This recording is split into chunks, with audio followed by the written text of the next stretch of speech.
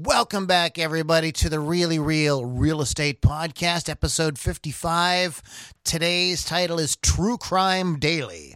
Questions that get asked of realtors on a daily basis. One of them includes, is this a safe neighborhood? Or how safe is this street? Or what is the crime rate like in this community? Today, we talk about that great question and why it may not be as easy for realtors to answer this question as you might think. My name is Lou Lombardi. Now, here's the Dick Tracy of real estate, Jason Wilcox. I actually know Dick Tracy, so I'm very proud of myself. I think I was in a skit about him in high school, our fall production. I think I played either Dick Tracy or a sidekick, so I actually get that reference. All right, good. So this is an interesting topic, and this is something that I'm sure everybody wants to know. I mean, I guess unless you're moving into some like gated community in Upper St. Clair or something like that, or maybe then you're asking this. But it is the kind of question that I'm sure comes up, and so how do we handle this? Absolutely. Well. And to start off, you talk about that gated community in Upper St. Clair. However, we've all seen The Purge. Yeah. So even those gated communities, Ethan Hawke proved that those gated communities still may not be as safe as you think. Wait a minute now. That's a fictional story. So anybody who's listening, please. This is a fictional story. Do you know what my biggest fear is? I make a joke about that, and then like 2 days after this podcast episode premieres, there's something that happens awful, and I'm going to feel awful that it happened in a gated community in Upper St. Clair, and then everyone's going to look at me going, wait a minute, Jason, you just made this joke on your podcast. That's terrible. Well, that's okay. We can just pull the podcast. But anyways, so How do we approach this situation?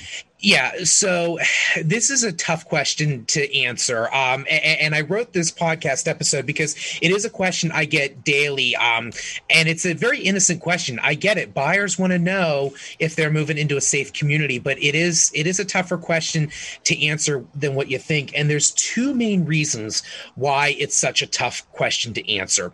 The first is everyone's definition of a quote unquote safe neighborhood or, a low crime rate is different. I joke all the time. I have an investor that comes down, once every 6 months to look at properties, and he's from Brooklyn, New York. Pittsburgh to him is amateur hour when it comes to crime. I'm sure. There's not one part of this city he wouldn't walk through at 2 a.m. because he's from Brooklyn. It's a different ballgame up there. He's not as concerned. Meanwhile, I have buyers that, to go back to what Lou said, wouldn't walk at 2 a.m. in any one of those gated communities in Upper St. Clair, let alone other, less desirable areas of our city. Okay. So that's the first issue. So everyone's definition. It's kind of relative. It can be relative. Exactly. I got you. But here's the other reason why I can't answer that. I legally have to tell my clients, legally, I'm not allowed to answer that question. What a lot of buyers don't realize when we first get into looking at houses is that as a realtor, I'm in a really unique situation because I do have to look out for my client's best interests. I do have a fiduciary duty to my clients, but at the same time, I have a legal and ethical obligation to my profession and to the community. And what I'm not allowed to do is I'm not allowed to legally steer my buyers one direction or another. Steering is this idea of leading clients to or away from a certain neighborhood because of whether it's, the racial makeup of the community or the crime rate of the community. I'm legally not allowed to steer you in one direction or another. As a licensed realtor, I have to remain very neutral. So all I'm allowed to tell you is do your research, look into this specific community, this specific street, and you tell me if you feel safe enough in this house, because legally I cannot tell you one way or another. Yeah, you have to do some research, on your own if that's something that you want to address. But there's some other kind of shaky ethical things like steering. Do you want to get into some of that? Yeah, and I don't want to dive too far into this because actually, as a side note, I'm working later this year to get on a very, very special guest for the podcast, a very well-respected name in the real estate community. He actually recommended to me a book called The Color of Law. And if anybody's out there listening that is looking for some really just good, knowledgeable nonfiction reading, check out the book, The Color of Law. Excuse me. It's a phenomenal book with a lot of great information about kind of how the real estate market fared through, the throughout the 20th century. So I don't want to go too much into this, but I mentioned earlier about steering, and steering is one of several behaviors that unfortunately occurred previously in our real estate community, like panic selling, like redlining, that were very unethical behaviors that happened quite a lot. And that's part of the reason why I can't answer it now, because we are trying to get these really bad practices out of our real estate community. Because here's the thing, when you ask about the crime rate, that is a very innocent question. I understand why you're asking that, but because real estate agents were known to steer, they were known to panic sell, they were known to redline. Redlining was actually lenders. That's why these behaviors have become no-nos in 2021. Basically, if you've not heard of it, panic selling and redlining are two very, very, what's the word I'm looking for? They are very undesirable qualities that existed many years ago that should never have existed. Panic selling was where basically realtors would go into a community. They were usually racially motivated decision-making, where they basically would walk into a community, go, oh no, oh no, oh no, there's an African-American that has moved into the community, and now your value of your home's going down. So they get the white neighborhood to panic sell. Panic sell basically means you want to get rid of this property no matter what the cost, because you don't want to be in this community anymore. So they would sell it at lowball prices to the realtors and to investors, and move out of the community. And then the realtors would turn around and ironically sell it to the African American community, who were actually paying a premium because it was very hard to find housing in racially mixed communities. It was an awful thing that they did. I don't condone it whatsoever. So this innocent kind of question. So the listeners, you guys get the point. See how this can be turn into something not so innocent. That's why exactly. It seems, like when we started too, I was thinking to myself, like, what's so wrong with that guy? Now you see where it goes. Yeah, exactly. And just to real briefly mention redlining. Redlining is actually a bona fide literal thing. This blew my mind when I first heard about it. This was something that lenders used to do. And in the old days, when you actually went into the office, they had maps on the wall with literally red outlines. This is where the term redlining came from, with communities that they would versus they would not lend to because of the racial mixture of that community. If it was an all-white neighborhood, they would lend to it. If it was mixed or all African-American, they would not. And that's where redlining came from. Again, awful behavior. I don't condone it whatsoever. And because of it, steering is kind of mixed in with panic selling and redlining. So steering, people in or out of certain communities because of, again, the racial components or the crime rate. That's why I'm not allowed to do it. So again, it puts me in a very precarious situation, which is why I can only tell you legally you have to do your research. Okay, but we've talked about this seller disclosure before. So why is this why it doesn't cover crime? Because it can be turned unethical, or is there some other reason? No, that's a great question. It's actually not so much because it's unethical. It's because the seller disclosure law states that a seller has to disclose what they know about their property. When I say their property, I mean within their four walls. When you start talking crime rate, and when you start talking about other items in the community, you're doing just that. You're talking about stuff that goes on outside the four walls.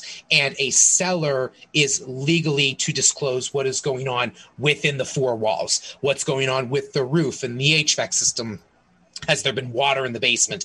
That's why they don't have to disclose about what's going on in the neighborhood. Okay, but you could say something like, yeah, this place has been broken into 6 times in the past year. Or not, I don't know. Probably. At that point, I tell people, Google search the address. You'll be shocked at what you can find on the internet with relative searching ease. So this is how. So if it is something you're concerned about, that is what you would recommend just to do some internet playing around. Yes, there are 4 things that I recommend that any and all buyers can do. Number 1 is absolutely check online. There was another realtor who joked with me once, kind of joked with me. Maybe I shouldn't say joked, but he had a property listed. He kind of joked. I shouldn't say joked. With me, and he had a property in a certain community, and we got to talking about the crime and things like that. And I think he mentioned it being in kind of the more undesirable part of this neighborhood. And I said, how do you determine whether or not it's in the more undesirable part of the neighborhood? He goes, it's that part of the neighborhood that address is always in the news. Which is, he's not wrong though. If a certain neighborhood or a certain street or a certain block is constantly in the news, again, Google search it. You'll find it in 35 seconds. So check online. The second thing you can do is you can actually talk to the neighbors. I joke all the time. Neighbors are the best seller disclosure ever, because if you don't think every neighbor gossips like a 10-year-old schoolgirl at a Jonas Brothers concert, you are sorely mistaken. I've literally had to go to the next door neighbors to ask questions before. I remember one specific instance. I sold a foreclosure, and I needed the utilities and the foreclosure, the banking institution that had this property didn't have it. So I had to go ask the neighbors. And it was the middle of winter. It was 2 older guys. One's under the car changing the oil. The other one's standing outside the car helping him, whatever. I go over to them. I explain who I am. It had a very Sopranos, like mafia-esque scene of what I was about to get into. I had these 2 bigger guys, didn't know what I was going to get into. And I told them, I said, hey, just need to get the utilities. Buyers are buying the house next door that's been in foreclosure. They're going to do great things to the house. I was there for 30 minutes getting the whole history of the property. These 2 guys did not stop talking. They had a detailed account of everything that went on in that house for the last 6 years. They know who was in and which ex-girlfriend was out, and she said this and he did that, and she threw his stuff on the lawn and he turned off the water. It was just ridiculous. They were the biggest bunch of just gossipers you could have ever imagined. So yeah, you can do that. The other 2 things that you can do is you can always call the local authorities, and you can check online at Megan's Law. Same thing with the authorities, where they may not be able to give you their opinions as to whether or not they feel that something is a safe neighborhood, but a lot of times you can get statistical information. How many times have you been called to this street? Have you had to respond to this specific address? You can ask certain quantitative questions, and if based on their responses you're not comfortable, again, Lou, you're exactly right. If you go and say, hey, have you been called to this house before? Oh yeah, we've had 6 B&Es in the last 2 years. Well, that may answer your question as to whether or not you feel like it's a safe neighborhood or not. Yeah, good point. Yeah. And again, finally, last but least, check Megan's Law if that's a concern to you. So any sort of final thoughts before we wrap it, because this is pretty much a cut and dry sort of thing, not really too much to say about it other than what we've already said. So any sort of final thoughts or anything you want to share? Absolutely. I go back to what I stated at the beginning. Asking about the crime rate is a very innocent question, and it's totally understandable that you would want to ask that question. Lou, I think you asked that question when you were first moving into your home. Yep. I know it's something my wife and I considered when we purchased our first home. When we go to purchase our next home, it's going to be me and my wife. It's going to be our very young son. Yeah. It's a concern. I get it. I sympathize with you. As a person, I totally understand where you're coming from. Just understand there's a realtor. I'm not trying to be difficult, just trying to let you know what legally I can and cannot do. With that said, I cannot stress enough, do your research, before making an offer on a home. It's a very bona fide thing to be concerned about. However, you want to make sure that all your questions and concerns are answered before making an offer, because if you get to 2 weeks before closing and all of a sudden you find out that your next door neighbor had a major heinous crime that happened 2 years ago, and that, person was never caught and potentially still living in the neighborhood, if all of a sudden 2 weeks before closing you bring that concern to your agent and you want to terminate the deal, not saying you can't, it just may have some financial repercussions. So I just want to encourage you to make sure that you do any and all research before making the offer on the home, so that you are completely comfortable with the safety of that neighborhood before getting into a legally binding contract. We talked in the past about, the school districts and things like that, and it's all stuff that we all want to know about. So while you're looking at that stuff, take a peek at this as well, if it's something that you're concerned about. Absolutely, because even further than that, that final thought can be expanded to if you're concerned about the school district, if you're concerned about the busing routes, whether it's public transportation or school transportation, any of those things. If you don't drive and you need to be in walking distance with a grocery store and a drugstore so you can get your prescriptions filled, again, things you need to research before making an offer. Those are all things. And again, I always say, if I can't answer it, there's somebody else out there who can, and there's nothing wrong with picking up the phone or shooting an email and trying to get your answers from those outside sources that do exist. You are 100% correct, Lou. Very good. Very good. And I do have a question for you. Sure. I'm sure this has been asked of you, how do you answer it when somebody very innocently asks you, what's the, hey, what's a crime rate, or what's this neighborhood like? Absolutely. So I always just very gently tell them, it's a perfectly legitimate question that you have asked me, Mr. and Mrs. Buyer. Legally, I'm not allowed to steer you in one direction or another. So legally, I cannot answer that question. Now, with that said, if that's a concern to you, my recommendation is to research it. You have the right to call the local authorities. You have a right to check Megan's Law. You have a right to talk to the neighbors. You have a right to do your research online. So if that's a concern to you, just make sure you do your research ahead of time. And I know that sounds like a very canned answer based on what I told you, but I actually designed this episode based on how I respond to my buyers in the past. That's kind of what created this episode. So that's exactly what I tell them. Or tell them, go listen to podcast episode 55. Exactly. And you'll know all about it. And if you check Megan's Law, make sure you only check the address of the property you're purchasing. Don't check your current address, because it will freak you out. Oh, boy. Yeah. All right. On that happy note. Yes. You've been listening to the Really Real Real Estate Podcast with your host, Jason Wilcox. Jason wants to be your real estate advisor, not 90 days before you want to sell. Okay, like the time to start the conversation is now. At some point, you're going to move out of that place you're in now. Some point, something's going to happen. You're going to want to change of scenery. Your family's growing. Whatever, you need a bigger house. Maybe you need to downsize. Maybe you do need something that's closer to your job or whatever. Jason is here for you right here today. Now, whether you think it's going to be in a year, 18 months, 2 years, get the conversation started. You can reach out to Jason at 412-651-4638. As always, there are now 55 freaking episodes of the Really Real Real Estate Podcast, and there's a wealth of information. I'm telling you, I feel like I could almost, well, I don't want to insult Jason, but I kind of feel like I could almost become a real estate agent like pretty easy now. We could go into business together, Lou.